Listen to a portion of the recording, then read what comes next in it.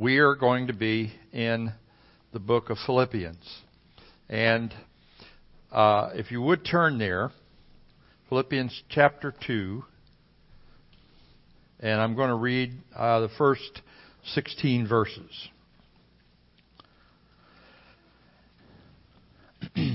I thought about doing something that would really embarrass my wife, but I'm not going to do it because I know I'd hear about it later. But she has, what'd you say? Chicken? No, I won't do this. But she has memorized the entire book of Philippians. And so I was going to have her stand up and quote those 16 verses from memory. But I like living. I like staying alive. So I'm not going to do it. So we're going to read 16 verses of Philippians 2. So if there's any encouragement in Christ and comfort from love, any participation in the Spirit, any affection and sympathy, complete my joy by being of the same blank. Oh, boys and girls, I'm sorry. Mind. Having the same love, being in full accord of one blank. Mind. Get it? Do nothing from selfish ambition or conceit, but in humility count others more significant than yourselves. Let each of you look not only to his own interests, but the interest of others. Have this blank in you. What's the word? Mind. Have this mind among yourselves, which is yours in Christ Jesus, who though he was in the form of God, did not count equality with God a thing to be grasped, but emptied himself by taking the form of a servant, being born in the likeness of men. And being found in human form, he humbled himself by becoming obedient to the point of death, even death on a cross. Therefore, God has highly exalted him and bestowed on him the name that is above every name, so that at the name of Jesus every knee should bow in heaven and on earth and under the earth, and every tongue confess that Jesus Christ is Lord, to the glory of the Father. Therefore, my beloved, as you have always obeyed, so now, not as in my presence, but much more in my absence, work out your own salvation with fear and trembling, for it is God who works in you both to will and to work for his good pleasure. Do all things without grumbling or disputing, that you may be blameless and innocent children of God, without blemish in the midst of a crooked and twisted generation, among whom you shine as lights in the world, holding fast to the word of life, so that in the day of Christ I may be proud that I did not run in vain or labor in vain. This message, by the way, this is the last week for spiritual gifts class. Excuse me. So we will, if you've been coming to that class, this Sunday is the last Sunday, and then you can go back to your other regular Sunday school classes, or you can anyway if you want to.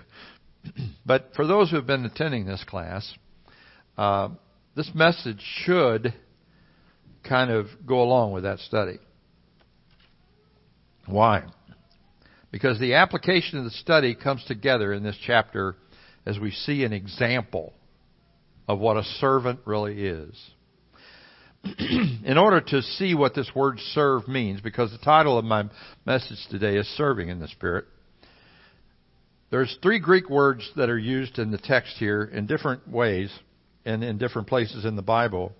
One of them is the Greek word latrueo, and it means to serve in a sacred way, like a priest. The next word is doulos, which means a slave. And actually, most of the places where the word servant is used, the Greek word doulos is used, explaining that we are slaves to God, to serve and obey and submit.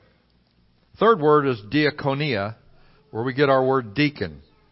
And it really, literally means somebody who runs errands or waits on tables. That's all it means. So we consider our supreme example of Jesus Christ here in Philippians 2. But we should realize that when it says we have the mind from Him, or He has given it to us, we also have the power to serve Him, to join with Him in service to His people. In Matthew 20:25 through 28, Jesus said this. Jesus called them together and said, "You know that the rulers of Gentiles or heathen lord it over them, and their great ones exercise great authority over them. But it shall not be so among you. Whoever would be great among you must be your servant, and whoever would be first among you must be your slave. Even as the Son of Man came not to be served, but to serve, and to give His life a ransom for many." He said He didn't come to be served. He came to serve. And yet, now He is sitting on a royal throne, is He not? We are now His servants. And we have Him as an example. So Paul starts off with this encouragement. He calls for unity. He calls for everyone to be of the same mind. And the word there means mindset, mind attitude. Having the same love as who? As Christ. Being in full accord in one mind. He's calling for unity. How do you make that happen? How does that happen in a church where the whole church is in full accord and of one mind? Well, verse 3 tells us, he says, "Do nothing out of rivalry or conceit. After all, serving's not about us, is it? It's about each other. It's about the others." He says, "Let not each one of you look on your own interests, but the interests of others." Serving the Lord and His people requires this attitude. If you don't already love His people, don't think you will start loving them after you start serving them. You need to learn to love them first. You won't love the flock of God if you're being asked to take a responsibility in the church, whether it be elder, deacon, or whatever. You won't love them after you start serving unless you love them before you start serving. And I really want to make that clear. We have, as elders, we've been going through a training book called Biblical Eldership. And in there, the author of that book, Alex Strauch, said this: if a potential elder says that if appointed to be an elder, he will love the people fervently, do not choose that person as an elder. If he doesn't love God's people already, he won't after he's appointed. Think about that. The title elder is an overseer or position to be not attained, but a love to be expressed to the people. Love, protection, and everything it tells us to do as overseers. But this must be your mind. I'm not talking to elders or talking to pastors or whatever. I'm talking to all of us. The mindset of the people, the attitude is this need of loving one another and serving. He loved us way before He died for us. He didn't come and die so He could love us. He came and died because He already loved us. Think about that. Have this attitude that are in God's people. Some actually may reject your love. And they may not look at it as your love. Jesus was very harsh to Pharisees. He called them a brood of vipers. He called them whitewashed tombs. But He was trying to get them to wake up. And some of them did. But basically, people reject His love. And if you're loving the people of God the way God tells you to do it in His Word, it may be misunderstood or it may be understood, but it still could be rejected. What are you supposed to do when that happens? Keep loving them. Keep loving them. Now, there are some people, we're told in Scripture, when their lifestyle becomes such as looking like a heathen, we are not even to eat with that person. But it's not because we don't love them. It's because we're trying to get them to realize that They have separated themselves from vital, dynamic fellowship. And we're not going to fellowship with them. I mean, this is, unfortunately, fortunately for me, I didn't write those scriptures. They are there to make people in the church understand what real love is. It is not just, tolerate anything they do. On the other hand, we don't have to go around rebuking each other all the time for the smallest, simplest little things that go on. And we'll talk about that in a minute. It has to be some pretty blatant, open, sin before we start getting into some kind of rejection. But I thought to myself, as I was looking at this, he says, have this mind. Well, what else was in the mind of Christ? He existed in the form of God. Think about that. He was God. And He didn't hold on or regard that equality with God in the Trinity as something to grasp or hold on to or say, or lord over us. And I thought about that, and I was meditating on this, and I thought to myself, well, how could I have that mind? I'm not in that kind of a high position. And right there, the Lord corrected me. Listen. Ephesians 4:4-6. But God, being rich in mercy, because of the great love with which He loved us, even when we were dead in our trespasses and sins, He made us alive together with Christ. For by grace you've been saved. That's great. But listen to this. And raised us up with Him. And seated us with Him in the heavenly places in Christ Jesus. The completeness of the cross of Christ made me complete in Him. Do you get that? The completeness, the complete satisfaction of God of the cross of Christ makes you and me who are believers complete in Him. And not only that, seated with Him. We have the same God. We're joint heirs with Christ. Think about it. Joint heirs.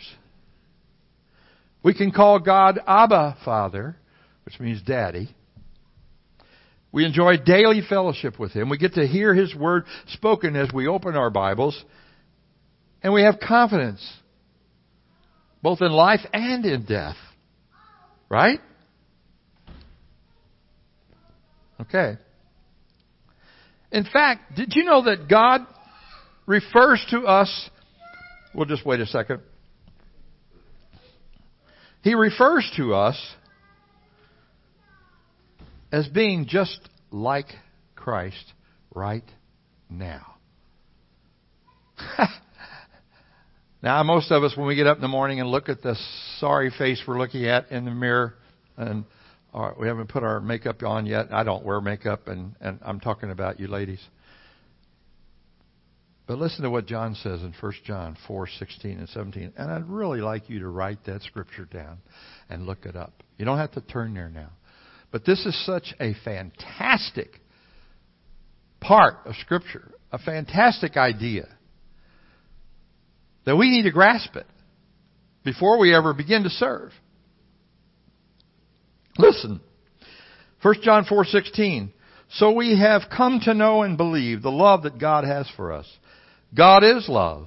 Whoever abides in love abides in God, and God abides in him. And by this, His love is perfected with us, so that we may have confidence in the day of judgment.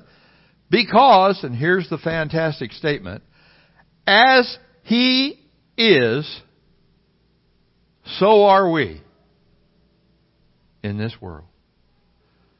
Do you hear that? As He is right now. What is He right now? Exalted, Lord of Lords, King of Kings, sitting at the right hand of God, perfectly righteous, holy, unreproachable. And so are we. Oh, John, you can't seriously. I'm serious about the Word of God. The Word of God says that I'm not to worry about the day of judgment or my day of death or even how bad life is sometimes, because in God's mind, in God's view, in God's proclamation in His Word, as He is right now, so am I. Does that astound you? Are you out there? You get up in the morning and say, I'm Jesus on earth. You're not Jesus. You're as He is. Completely accounted righteous before God and unapproachable, unreproachable, and unaccusable by God. What kind of confidence? Should we fear death? No, we should throw ourselves into it. We should throw ourselves into the fray. We should throw ourselves into any kind of service for God where we take risk. And you want to know something? The word witness in the Bible is the Greek word marturion, and it's where we get our word martyr. So every time you go out to witness, you're becoming a potential martyr. Ha! Well, I'm not sure I want to be a martyr for God. Listen, you have nothing to fear in death. If you don't fear death, what else is there to fear? Throw yourself at the Lord. Throw yourself into His service. Now, there's a balance to this, obviously, but to think about that thought right there, I had to stop when I was studying and just get on my knees in my bedroom and thank God for that verse. Why? Because I know where I came from. I know what I am. But I have to stand up and say what God says I am in Christ. I'm not this without Christ. In fact, it's not even me, it's Him. But the same with you. We are such lights. We are such powerful people on this earth. And it seems like the weaker we get, the more powerful we get, which is God's way. But think about it. We who were rebels and enemies of God by evil deeds and thoughts were brought into this relationship with Christ completely beyond reproach. Wow. What a great salvation. What a great salvation. The worst of our sins in the history of our whole lives cannot be counted against us. God is so satisfied with the blood of Jesus as a complete payment that those of us who accept God's full testimony of His Son are complete in Him. And we've come into a relationship that cannot be severed, even by us. Boy, I take great comfort in that because I'm pretty much amazed at how much of a scoundrel I still am on the inside. Mm-hmm. You know why I think Christians don't serve the Lord anymore? We put out a call. We need help at Awana. We need help with Vacation Bible School. We need teachers. We need. You know why Christians don't do it? It's not because they're too busy. It's not because they feel inadequate. It's because they don't know what they've got. You don't know what you've got. You have no idea the power that you, as a simple little pile of dust filled with God's Spirit, can perform. Jesus said, think about this. You will do greater works than me because I'm going to the Father. Greater works. That just meant that the power of the Holy Spirit was in us. Nobody had the Holy Spirit indwelling them but Jesus. But when He gave us the Holy Spirit, He gave us Himself to be used as a completeness in this world. We waste so much time in this world on things that don't mean anything. So, the problem is, He says His power is directed toward us if we're seeking His will. Imagine, she's not here to defend herself right now, but imagine if Becky came into my office one day, or our office downstairs. She went down and got the vacuum cleaner and started vacuuming the hallway. And I said, Becky, what are you doing? Well, I thought this would be the best way to serve you today. I said, I'd call her in my office and say, that's not what I asked you to do. That's not what I want you to do. I want you to come in here and help me work on the bulletin or something else. And she begins to argue and says, no, I feel led to do this. Boy, when I hear somebody say that, I back up. What do you mean you feel led to do this? Mostly, your feelings have nothing to do with God leading you. In fact, your feelings will usually go in contradiction to what God is leading you to do. Did you know that? Because when you find out what His will is, you want to know what His other will is. You're not interested in doing that will, and your emotions go, no, this can't be God. Listen to the disciples as they see Jesus telling them that He's going to be delivered into the hands of sinful men and be delivered up on a cross and die and rise again the third day, and they go, no, no, no, no, no! And what does He say to Peter? 5 minutes after He said, Peter, you are the rock. Upon this rock I build my church. He says, get behind me, Satan. When we act on our emotions only, we are not in the will of God. If Becky did that, if she came in and did that, I'd have to take the vacuum cleaner away from her and say, that's not my will. Now, here's the thing. You may think this is a ridiculous example, but it is exactly what God wants you to do. We think we should do good works, and we should, but then we get led to do something because it touches our emotions. God doesn't work that way. What if He waited till He felt like dying before He came to this earth? He would never feel it. He came and did it out of deliberate, determined love, out of His will. And He asks us to walk the same way. He works through the authority that He's placed over us, even as far as all the way up to the government, but He reveals His will to the authority with it. Now, that doesn't mean if you come and say, I really think the Lord is leading me to do this, that doesn't mean you can't do it, but sometimes I've had feelings, and when I wasn't a pastor, that the Lord leading me this or that way, and I went to my elders and I said, I think the Lord is leading this. They said, let's pray about it together because we want the whole church behind you.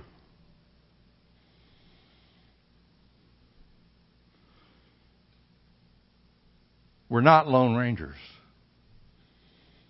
We're supposed to work as a body. The Lord Jesus even didn't operate that way. He always did what the Father pleased. What pleased the Father. Even when the disciples argued with Him about feeding the poor, when He was being anointed with a very costly ointment or perfume, they're all going, oh, this could have been sold and given to the, sound like a Baptist business meeting. This could have been sold and given to the poor. That's what we need to do. And here's Mary pouring out the most expensive thing she's got on His feet. To the average Christian, that looks like a waste. What did Jesus say? You've always got the poor. You'll always be able to minister to the poor. The poor are always going to be there. But I'm not. And this isn't about the poor. It's about me, He says. You can go feed the poor. If you don't lead them to Christ, all you did is postpone the inevitable. Hell. That's all. Sure, we should think kindly of the poor and feed them. We should feed everybody if we could afford it. But unless we give them the true bread from heaven, we've given them nothing but another day. We can give them eternity. Amen? We have the ability, the power, the dynamic inside of us to give them eternity, and all we're worried about is giving them food. Listen, when you walk up to the pond of God's evangelism, there is no sign there that says, clean up the pond. The only sign says, go fishing. Jesus didn't say, I will make you pond cleaners if you follow me. This world's always going to be dirty. We can't change it by politics. We can't change it any other way but by prayer and evangelism and discipleship. That's what we're in. You know, this little church sitting out here in the middle of nowhere, which is the way Dean Wallace describes us, is an outpost for the gospel. That's what we are. If we try to become anything else, we might as well be a social club. We have been exalted with Him according to Him. Listen to what he says in Colossians chapter 3, verses 2 through 4. Set your blank, there's that word again. Set your minds on things above than not on things of the earth, for you have already died. Your life is hidden with Christ in God, and when Christ, who is your life, appears, you will appear with Him in glory. Wow. That's confidence in the day of judgment, isn't it? Our mindset is this. We're not to grasp at the position. We have been exalted, raised up with Christ, seated in the heavens. We're not supposed to stand around and boast about that. That should cause us to have the same mind as Christ. He could have boasted. He could have maintained that position without anybody calling him down for it. But he didn't grasp at it. He laid it aside. And he came down in a manger, because he couldn't even get a room in a hotel. Born as poor to poor parents. Born in the likeness of men. Now that's the most amazing thing of all right there, if you think about it. That God would take on human flesh. The divine God who needs nothing. Takes on human flesh to feel and suffer what we do. To experience the humility of helplessness. To live perfectly. To die sacrificially. To raise victoriously. And to reign sovereignly. That's who we serve. Look at Him as a servant of God. He humbled Himself and was obedient even to the point of death, and even death on a cross. Perfect picture of servanthood right there. You want to use your spiritual gift? This is a way to do it. Because whatever your gift is, it will only be demonstrated in reflecting the Lord Jesus Christ. Otherwise, you're wasting your time. You can't find a passage in the Bible that better illustrates the servant of Christ than this one. Or you can read all the Gospels and you can see Him serving. But this one brings it vividly into our mind and in our eyes that this is what it means to serve in the Spirit. I'm ranting and raving here. If you reflect for a minute, this is just something we all need to stop and do. Reflect for a minute what happened on the cross when He died. It wasn't the nails that hurt so much or the crown of thorns that was unbearable to Him. It wasn't this beating and the mocking of the crowd. It wasn't even hanging in nakedness for all to see. It was the moment that God pulled darkness over the earth so we could not see the agony of the cross. And being forsaken by God with all the demons dancing around Him, mocking Him, and no one helped Him. He cried out, my God, why have you forsaken me?" In that moment of darkness, He paid the full debt. Do you not see your own wretchedness when you do this? When you reflect this, do you not see your own wretchedness? Do you not see the love of God for you? Where He refused to spare His own Son? Have you no conscience of His suffering?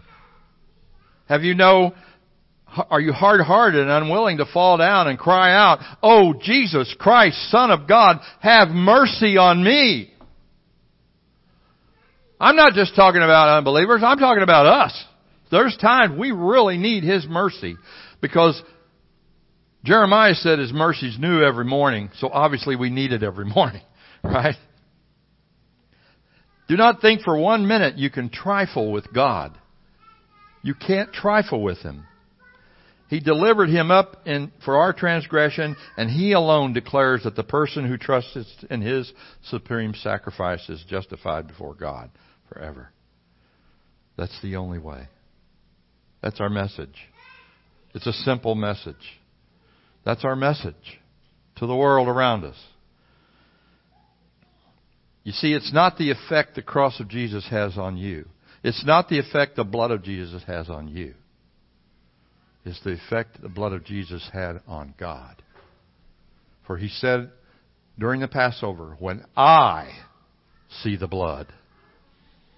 Not you. When I see the blood, I will pass over you. I will have mercy.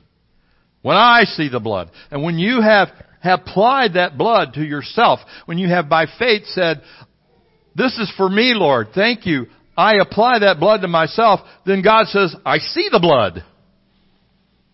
Isn't that wonderful? Do not go about looking for ways to serve Him, O religious person. Sit at His feet. Join with the elders and leaders. Learn of Him. You can't serve Him correctly unless you know Him. Otherwise, you'll think He wants you to do something that just your idea. And it won't last. It won't last. Some things are obvious in His Word that we should all do, but if you want to be in the center of His will, have the mind of Christ. Use the mind. You've already got it, actually. Use it. Don't tell Him what you're going to do and expect Him to bless it. Jesus didn't take on position of a servant to go about doing as He willed. He said in John 5:19, truly I say to you, the Son can do nothing of His own accord, but only what He sees the Father doing. For whatever the Father does, the Son does. He's just mimicking the God and the Father. Okay. Now, after this, if we operate the same way and we seek the Father to tell us what His will is and do the same, then we're just like Jesus here. We're acting like Him. And I don't want you for a moment to go out here and say, Brother John said, I'm just like Jesus. No, you're not. You have all the power that He wants to give you that you need to serve Him, but you're not Him. You'll never be Him. You may be exalted with Him. You may be reflecting Him. You may be actually in glory with Him. You're not Him. And you never will be. But what a great privilege it is to reflect Jesus Christ. And then look forward to that day when we're going to actually reflect Him so much that we will look like Him even though we will not be Him. Rusty and I were sharing the other day, and I said, did you ever look at the moon when it's bright and in fullness? He goes, yeah. I said, where is the moon getting that light? Sometimes it's so bright you could go out and walk in a forest and not stumble. Where does the moon get that light? He said, from the sun. I said, that's the only place you get your light. As you reflect Him, you shine on a dark world. Amen? Okay. Now, after this explanation of the supreme servant, God has highly favored him and exalted him and given him a name at every name, and every knee is going to bow and every tongue confess. Then Paul tells us to do some things. He says, do all things without grumbling or questioning. Oh boy, this hits home. Be blameless and innocent, children of God, without blemish. In the midst of a crooked and twisted generation. Boy, we know this is a twisted generation, don't we? All you got to do is turn on the TV and see that. But it says, you shine as lights. But he says it's God working in you to will and to do His will. So, work out your salvation with fear and trembling. And by the way, those words mean exactly what they say in the Greek. Fear is the Greek word phobia, or phobia. Trembling is the Greek word for shaking. Caution as you serve. But the authority to do this, with the authority from God to do this, comes responsibility. And with responsibility comes accountability. So, I believe the most sought after word all of us look forward to when we stand before the Lord is to hear Him say, well done. Right? But I want you to turn with me to 1 Corinthians chapter 3. Everybody, please turn there.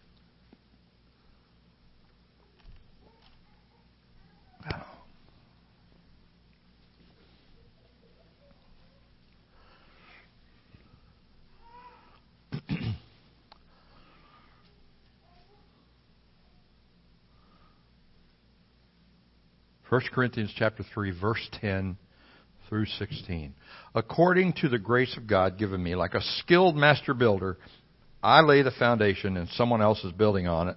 Let each one take care how he builds. He's talking to us here. For no one can lay a foundation other than what is already laid, that is Jesus Christ. Now, if anyone builds on this foundation with gold, silver, and precious stones, wood, hay, and straw, each one work will become manifest, for the day will disclose it. Now, by the way, he's talking here to Christians. The day will disclose it because it will be revealed by fire, and fire will test what sort of work we have each done. If the work that anyone has done, built on this foundation, survives, he will receive a reward. But if anyone's work is burned up, he will suffer loss, though he himself will still be saved, like through fire. Do you not know that you are God's temple and God's Spirit dwells in you? The foundation's laid, folks.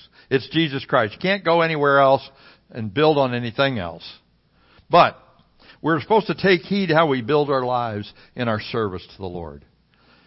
If anyone builds with gold and silver and precious stones and fire touches it, if your works were done in love, submission, humility, purity, and done to the glory of God, gold, silver, and precious stones, even though they might melt, still are gold, silver, and precious stones on the other side of the fire. But what happens to wood, hay, and stubble? It's gone. 2 Peter 3:10 and 11 says, the day of the Lord will come like a thief, and the heavens will pass away with a roar, and the heavenly bodies will be burned up and dissolved, and the earth and its works will be exposed. Since all these things are to be dissolved, what sort of people should we be living in all godliness and holiness? The earth and its works will be burned up. If anyone's work is burned up, he suffers loss. What does he suffer? Probably doesn't hear well done. He's just there. And thankful to be there. Right? Chuck Swindoll one time said, the amazing thing about heaven, as he was describing, is that I'm there. That's the most amazing thing. But if your work survives the fire, you get a reward. I don't know what that's going to be. I'm not the judge. But even if your works are burned up, you're still saved. Isn't that nice? Isn't that wonderful? I love, as a pastor, sharing that verse with people so they understand how faithful God is, even when we're worthless. But it's not what God wants. He wants you to have a great reward. He wants to bring you into heaven with fanfare. He wants you to come in so that He can sing over you. Wow, what an amazing God. Now, you may think, well, gee, this is kind of making me doubt whether I should serve at all. By the way, this fire here is not the fire of hell. It's the fire of test. Serve anyway, and don't try to judge yourself, because listen. 1 Corinthians 4, 1 through 5, listen. This is how a person should regard all of us as servants of Christ and stewards of the mysteries of God. It's required of servants and stewards they be found trustworthy. To me, it is a very small thing that I would be but judged by you. Boy, every pastor ought to grab a hold of that verse. It's a very small thing that I should be judged by you or any human court. In fact, I do not even judge myself. Really?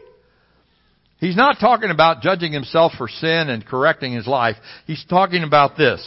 I am not aware of anything, but I'm not thereby acquitted. It's the Lord who judges me. Therefore, do not continue to pronounce judgment before the time, when the Lord will come and bring to light all the things that are hidden in darkness and disclose the purposes of our hearts, and then each one will receive his commendation from God. What is that saying? We don't have to judge each other's service. God will judge it.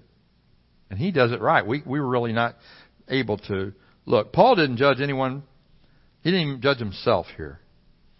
He knew that the quality of his work would be accurately judged by God, because He's perfect in His judgment. Your pastor and your elders and your leaders and everybody in a position of leadership are called to be stewards of God.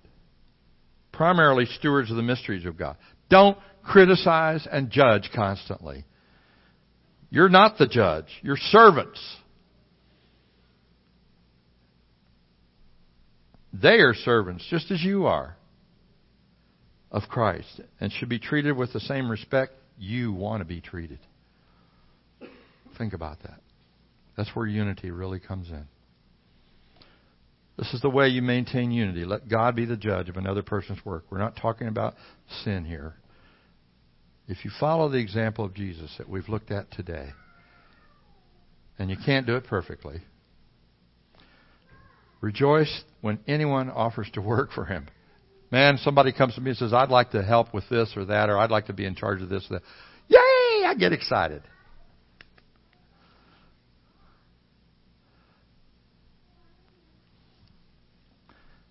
Stay in the middle of His will with His church. What will you hear Him say that day? You have confidence because of His blood to move right into heaven just like that. Nothing's going to prevent you from doing that if you're a believer in Christ. Nothing. But what do you want to hear Him say? I want to hear Him say, well done. And I sincerely hope that's what He says to you. In fact, my job is to try to lead you to the place where not that I say well done or that I'm happy with you, but I see you obeying this right here. And if you do, you're going to hear Jesus say, well done. Enter into the joy of your kingdom, my kingdom. Let's pray. Father, it's tough to preach a sermon like this because I myself fall so far short in serving you daily as I should, in adoring you, worshiping you daily as I should. And Lord, I can only ask. I'm not going to judge myself. I don't know how to figure out. I can't sit and look at my motives and say, should I have done that? If you're drawing me into service for you with your church, if you're drawing anybody in, just help us, Lord, to abandon ourselves. Not worry about the consequences. That's your problem. Just do what you tell us to do. Use our spiritual gifts where they are needed the most. Help us to not be prejudged where that might be. Just follow you. In Jesus' name, amen.